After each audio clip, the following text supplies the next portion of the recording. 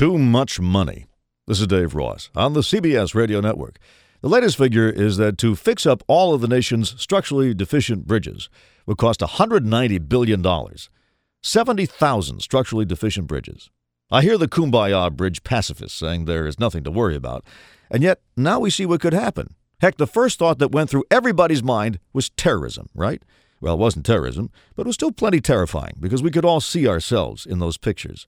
And suppose the exact same thing had happened, and it had been terrorism. Suppose it turned out that a sleeper cell had been quietly weakening our bridges all these years. What would we do?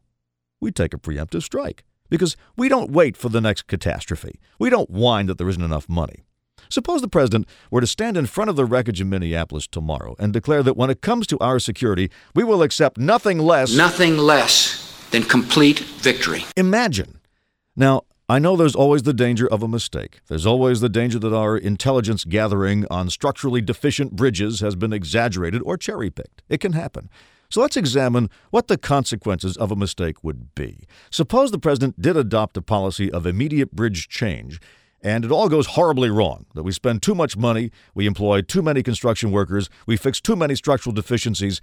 That would mean that this nation would end up stuck with too many safe bridges. Somehow, I could deal with that. Now this. This is Dave Ross on the CBS Radio Network.